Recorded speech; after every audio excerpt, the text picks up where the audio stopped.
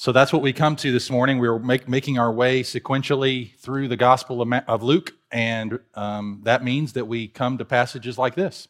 If we're going to deal honestly with Scripture and faithfully with Scripture, we take the next passage, and whatever we see, we will learn from, and I think this morning we'll be greatly blessed as we consider this genealogy that Luke provides us for Jesus Christ. So what we're going to do as we make our way through through the genealogy this morning, we're not going to go name by name. Praise the Lord. We're not going name by name.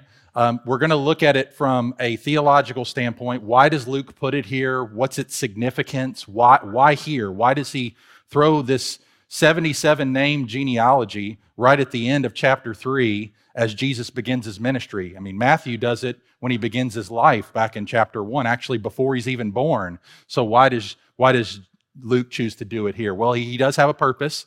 And hopefully we'll see that this morning as we dive in to Luke chapter 3, verses 23 through 38.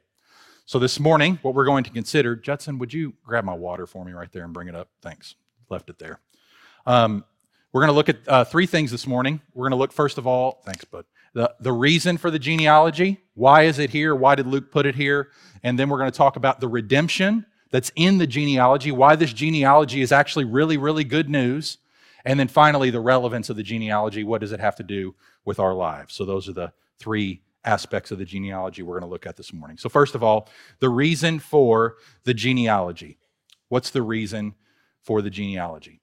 Well, I think we can simply answer this question, and then I'm going to unpack it a little bit in more detail. But the simple answer is Luke is trying to answer a question for his readers, which is Jesus qualified to be God's promised son, who was promised back in Genesis 3:15 to crush the head of the serpent and deliver people from death and sin? Is that who Jesus is? And this genealogy is there in part to give us an emphatic yes, that Jesus is qualified to be God's promised son.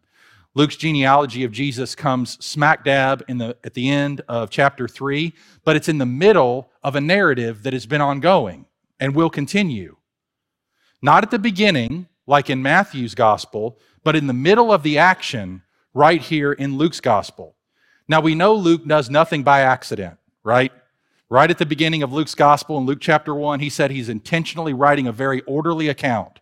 So he's not put this genealogy in here just because he needs some place to put it. Well, might as well put it here. No, he has a theological reason for putting the genealogy here. And I'm going to give you several purposes that I think it lands here. First of all, one way of seeing this genealogy function is that it serves as a place marker to mark the shift between the ministry of John the Baptist and the ministry of Jesus.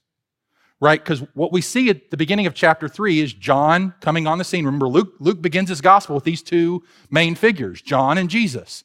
And John is going to be the forerunner, is going to go before him and prepare the way for him. And then Jesus is going to come in behind him and follow up and continue that ministry that John began. So John prepares the way in the first 20 verses of chapter 3, and then what happens? Jesus shows up on the scene. He gets baptized by John in the Jordan, and then the Father announces, "This is my beloved Son, with whom I'm well pleased." The Holy Spirit falls upon him. Listen to him. And then the genealogy comes.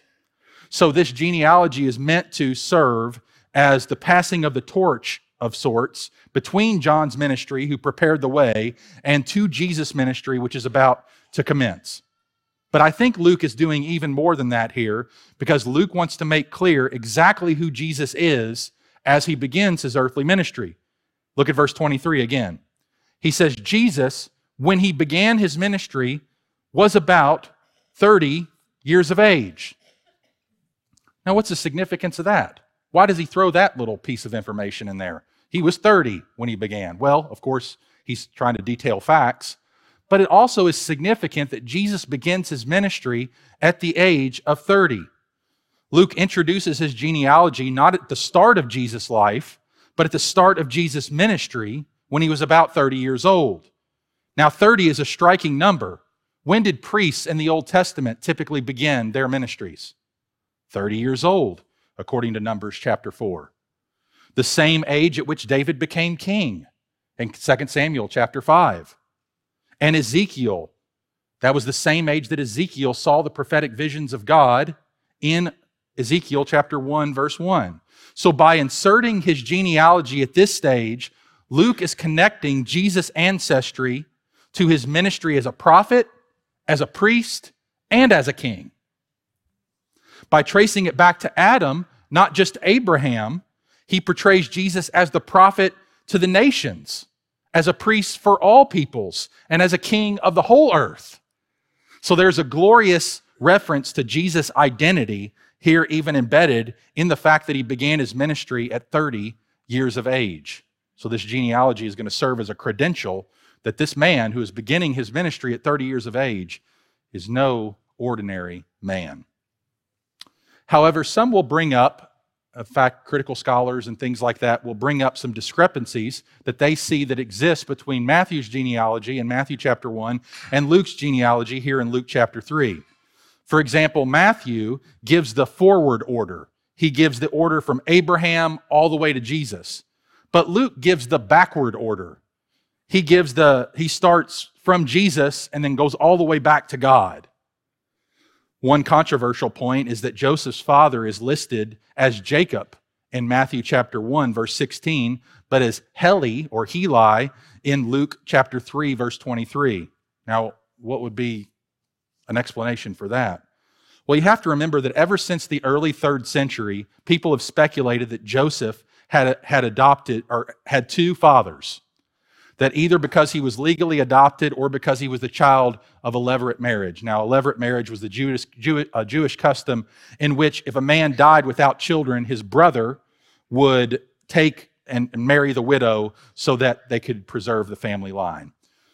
If so, then Joseph was the son of both Heli and Jacob. But if you notice something already in Luke chapter 3, there has already been a reference to a levirate marriage in Luke chapter 3. Remember Herod that's mentioned by Luke at the end of Luke chapter 3 before Jesus is baptized? Herod was the one who had John the Baptist arrested and eventually killed. Herod had married Philip's wife, angering observant Jews and eventually getting John the Baptist beheaded. So Luke's account of Jesus' adult life begins with a man enacting not a true levirate marriage, but an adulterous levirate marriage while his brother was still alive. And then we read in Luke chapter 3, verse 23, that Jesus was about 30 years of age when he began his ministry, being the son, as was supposed, of Joseph. Now, is that comment added? Or as it was thought, or so it was supposed? Well, legally, we know that Jesus was Joseph's adopted son, but Joseph was not his biological father. As Gabriel explained to Mary, Jesus would be called the Son of the Most High and the Son of God in Luke chapter 1. But we even find an example in John the Baptist last week or 2 weeks ago. Remember when we considered his words that when people were starting to approach John and say, "You're the Christ, you must be the Christ." And he said, "No, I'm not even worthy to stoop down and untie the shoes of the Christ." Now, interestingly, untying a sandal strap was the key moment in the process that released a man from a levirate marriage. So perhaps John was declaring himself not just beneath Christ, but also unworthy to place himself as Israel's true husband. John is just the best man. He's not the bridegroom. Christ himself is the bridegroom. Now, we can't know for sure. We can't know for sure all the reasons that Luke gives here for his genealogy. But in Luke, Jesus' descent from David is traced through Nathan, while Matthew is traced through Solomon. And some say that Matthew is giving us Joseph's genealogy and Luke is giving us Mary's genealogy. Or others will say that Matthew is giving us the royal line of David, which are like the legal heirs to the throne, and Luke is giving us the actual family line of Joseph. Could be. We don't know. Luke doesn't tell us. But if that's the case, it seems that Luke wants the descent from David to evoke not the high status of royal descent that Matthew contains, but the low status of David's humble origins that Luke gives us. Both are, of course, true, but Luke is having a theological purpose for why he is choosing to share this information about Jesus. And this is why Luke traces Jesus' descent through Joseph, from David, all the way back to Adam. Because according to this genealogy, Jesus was descended from David not through Solomon and the kings of Judah, as in Matthew's genealogy, but through David's little-known ninth son, Nathan. This genealogy mainly consists of entirely unknown names between Nathan and Joseph. And this means the Messiah is to come not from the line of David's royal successors only, but from David's own family origins in Bethlehem. Now, we've already noticed that back in chapter 2 of Luke, where Jesus is actually born in Bethlehem in fulfillment of Micah's prophecy. But the new king is not to be born in the royal palace in Jerusalem, but in insignificant Bethlehem, where David's own story began, among the ordinary people, because Bethlehem was the city of David, but not of any of David's sons through Solomon. Again, all of this is somewhat speculative because Luke doesn't tell us the reason for the genealogy, but I do think there's one important structural thing that does get at the heart of what he's trying to communicate in this genealogy. More than all the questions that surround it and what names fall where, is the idea that there is an important factor embedded in the structure of the genealogy itself. There are 77 names listed. And if you'll remember, 7 is a significant number in the Bible. It's the number for fulfillment or perfection. And there are 77 generations between Adam and Jesus, which is the number of ultimate fulfillment. Jesus rests in the 77th position. Now consider how he lists 77 generations from Adam to Christ. That number would point to the Sabbath. It reminds us of the 77-fold vengeance of Lamech in Genesis chapter 4, and the 77-fold forgiveness that Christ told Peter to extend to people who come to them who have sinned against them. It evokes the year of Jubilee, observed once for every 7 sets of 7 years, which is going to be significant in Luke chapter 4 when Jesus comes into the synagogue and reads from Isaiah 61, which is all about the fulfillment of the year of Jubilee. So again, there's something that Luke is doing very carefully here, saying he's throwing signals at us. Jesus is the one who is coming to set you free. The Jews who had read this genealogy, which those were significant. You read the Old Testament, you can't hardly get out of a book of the Bible without reading genealogies, because it's the way in which they trace the historical work of God and what he's leading up and getting ready to do. And so that's why Luke puts it here, because Jesus is the one who is coming to fulfill the promise of the Jubilee in Luke chapter 4, which is foreshadowed 2 chapters earlier when the summons to report home for a census recalls the Jubilee command to return to one's own family property back in Luke chapter 2. So this Jubilee theme, this theme of being released from debts and set free once and for all, is being communicated through Luke's genealogy. Luke's genealogy thus is making a claim about Jesus' identity. He gives Jesus the place of ultimate significance in world history. It includes and highlights his descent from David by the non-royal line as the prophesied messianic son. However, he's more than just a new David.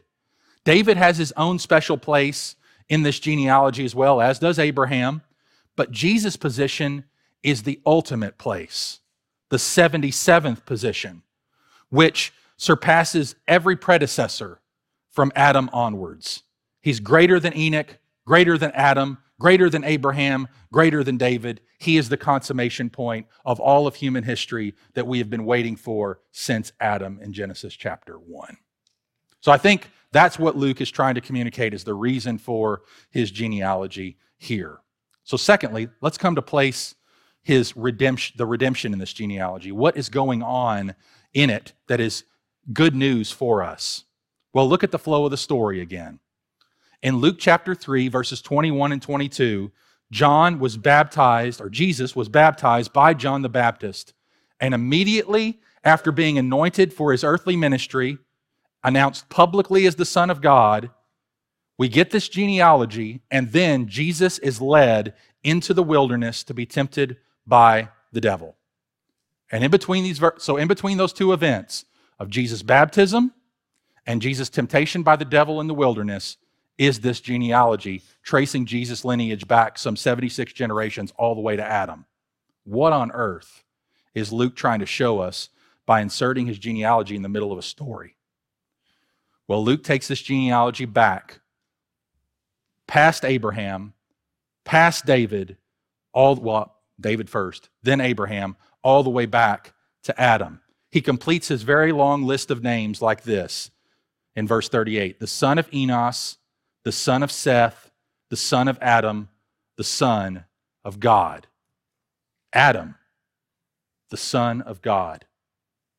A voice just announced from heaven that Jesus was the Son of God. And now Luke is telling us that Adam is the Son of God? Well, what Luke is doing is that literary thing where he places two characters next to each other to make a comparison. He wants us to think of Adam as we head into the story of the devil tempting Jesus. He wants us to remember Genesis chapter 3 when the serpent came into the garden to try to ruin humanity. And he did. Remember what happened there? Adam's in a perfect garden with a belly full of everything good, all that God had generously provided for him. But instead of submitting to God's authority and trusting in God's provision, he stood by while his wife listened to the lies of the devil and transgressed the one and only restriction that God had given them, to not eat from the tree of the knowledge of good and evil. Adam, the son of God, and Eve, his wife, ate the fruit that looked pleasing to the eye, the fruit that they believed would make them like God, the fruit that would eventually bring death into the entire world. And all this Luke brings to mind by reminding us that Jesus is the son of Adam, the son of God. With the very next verse, we find Jesus not in a cultivated garden, but in a desolate wilderness, and not with a full belly, but fasting for 40 days. And the devil comes to tempt him like that snake did, sneaking into the garden. Will Jesus, the Son of God, succeed where Adam, the Son of God, failed? Well, when the devil addresses Jesus by saying, if you're the Son of God, do this, the phrase Adam, the Son of God, should still be ringing in our ears.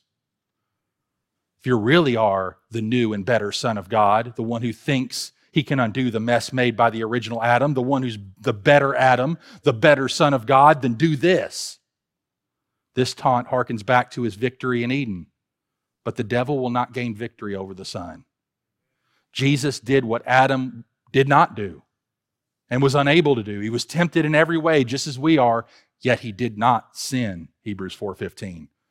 And through his perfect obedience to God, obedience that led all the way to his atoning death on a Roman cross, Jesus did, in fact, undo the mess made by Adam. And this calls to mind Paul's teaching that Christ is the second Adam, the beginner of a new humanity. In 1 Corinthians 15, which we read earlier, the first man was from the earth, a man of dust. The second man is from heaven. As was the man of dust, so are those who are of the dust. And as is the man of heaven, so are those who are of heaven. Just as we have borne the image of the man of dust, we shall also bear the image of the man of heaven. So there is no reason to think Luke was ignorant of this idea, since he was with Paul as much as anyone.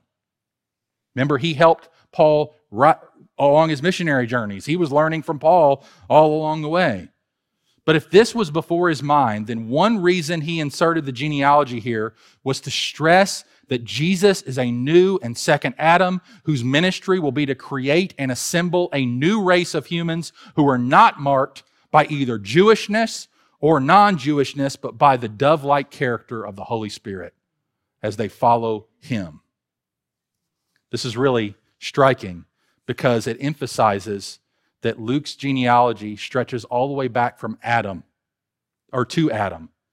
And in a day where ethnic diversity and hatred were raised to almost religious levels, we see it throughout the Gospel of Luke, we do well to reflect even now that even in our diversity, humanity is one. In his provision for humanity, Jesus represents all of us. It's easy to let our nationality, our race, our social status blind us to this fundamental truth.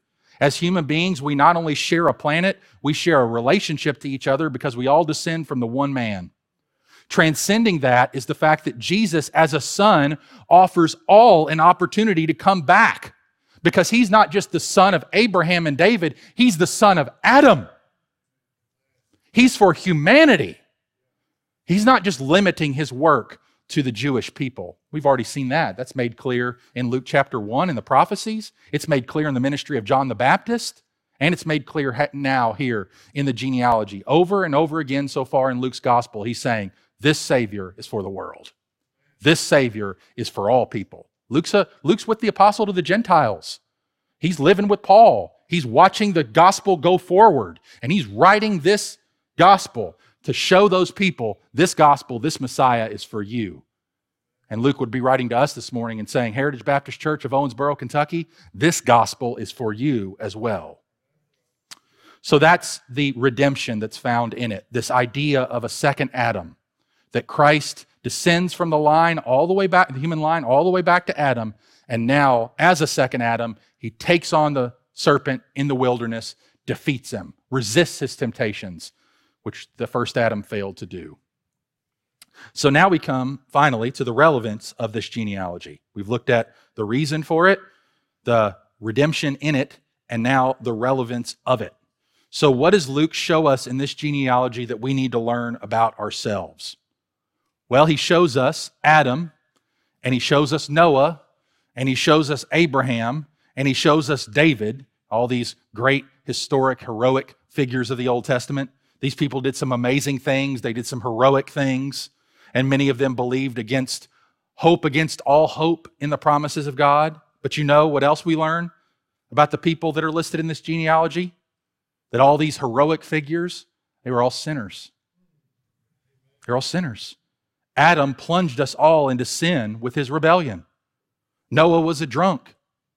Abraham was a liar and a coward. David was an adulterer and a murderer. And when you study this genealogical tree, yes, you find heroes, but that's not the main point. You find sinners. This family tree teaches us our sin and our need for grace.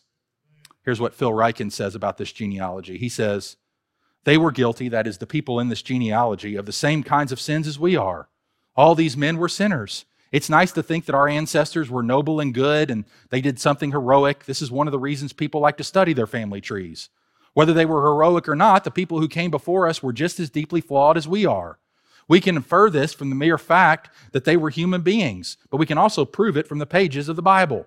Consider some of the skeletons in the family closet as recorded in the Old Testament. Terah, the father of Abraham, was an idolater. Abraham was a liar. Jacob was a cheater and a thief. Judah traded slaves and consorted with prostitutes. David was a murderer and an adulterer. We usually remember these men as heroes, but they were also scoundrels all the way back to Adam. At the taproot of the family tree, like any genealogy, the one in the Gospel of Luke records a long list of sinners. Now, haven't we already seen that in the verse that just preceded the genealogy? Right? What preceded the genealogy? The baptism of Jesus. Why was Jesus receiving the baptism of John?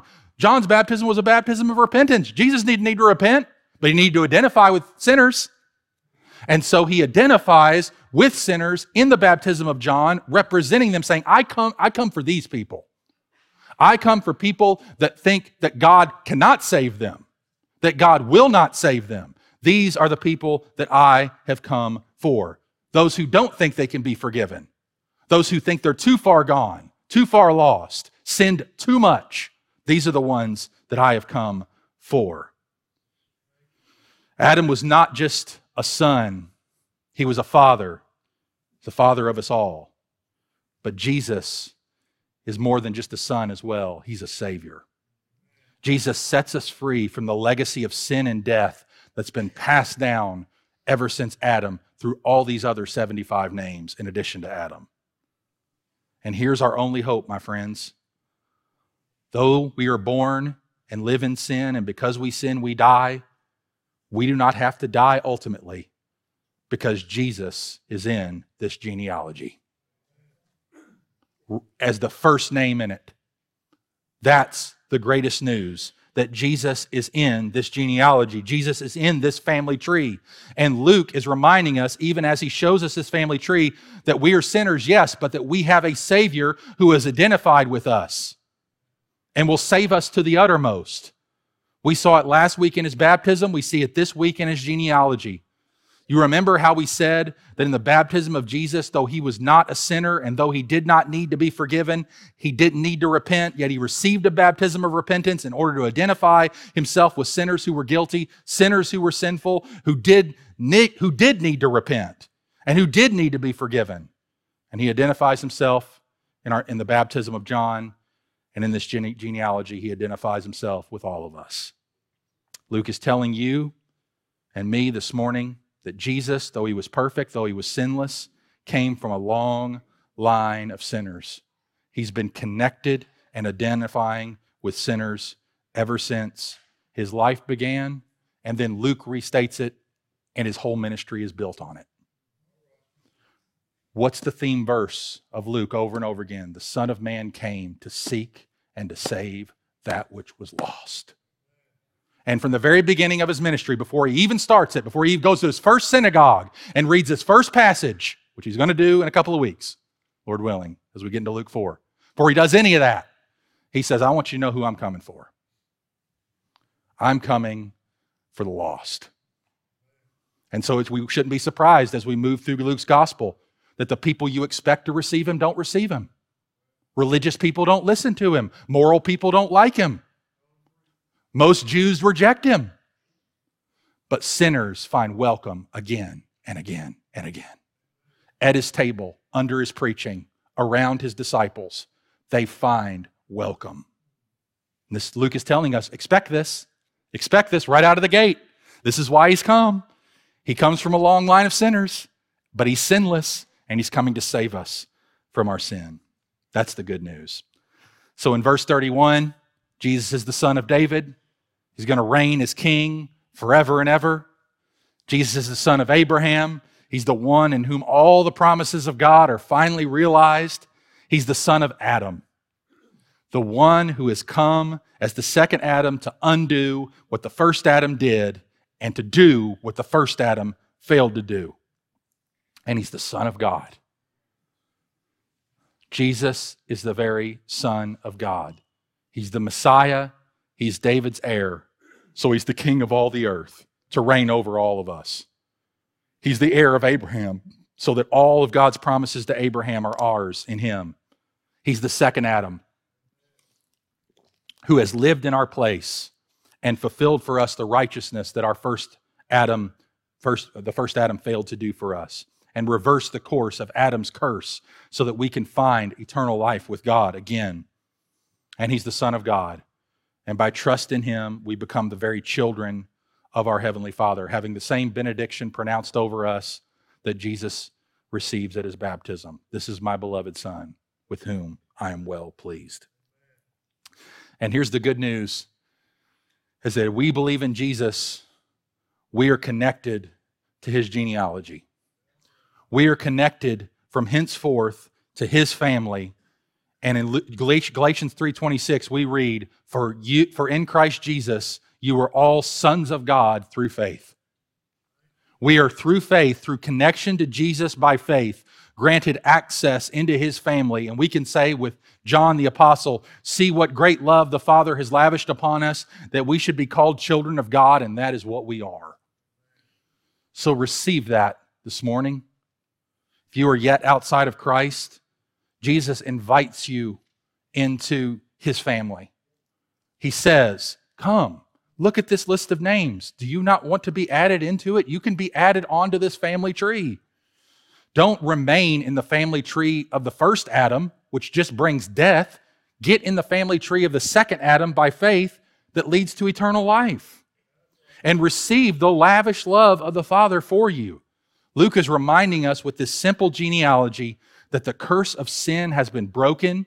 It is done for all those who turn from the legacy of the first Adam and receive by faith the better Son of God, the final Son of God, the real Son of God, who will be unlike Adam in all the best ways. Because this Adam will be absolutely sinless. This Adam's record of righteousness will be totally without blemish. And therefore, when he goes to the cross and he dies for our sins once for all, the righteous for the unrighteous, that he might bring us to God. That's the good news that this genealogy communicates. Let's pray together.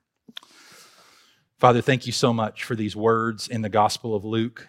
Thank you so much for the good news that we find in a list of names. Lord, some of us, when we read this morning and we heard these list of names, we say, oh boy, this is going to be interesting. But Lord, there is so much here concerning your purposes and what you are doing in the world to bring salvation. And thank you that you brought it through the Lord Jesus Christ, the better Son of Adam, the Son of God, the one who has come to right the wrongs of our first parents, the one who has come to live in our place and die in our place as he shared in his baptism. And Lord, as Father, as you spoke over him, this is my beloved Son with whom I am well pleased. Thank you that in and through him, we are granted access into your family and we become children of God. We become sons of God, all of us, through faith in Christ Jesus. So may those of us who are in your family now rejoice, revel, relish the gift that we have received by free grace and mercy alone. And may those of us who are yet in this room outside of that family tree be eager to put our name in that Lamb's Book of Life through faith in Christ alone. So may you lead them, may you draw them by your Spirit even this morning through this list of names. May other names be added to it. In Jesus' name we pray. Amen.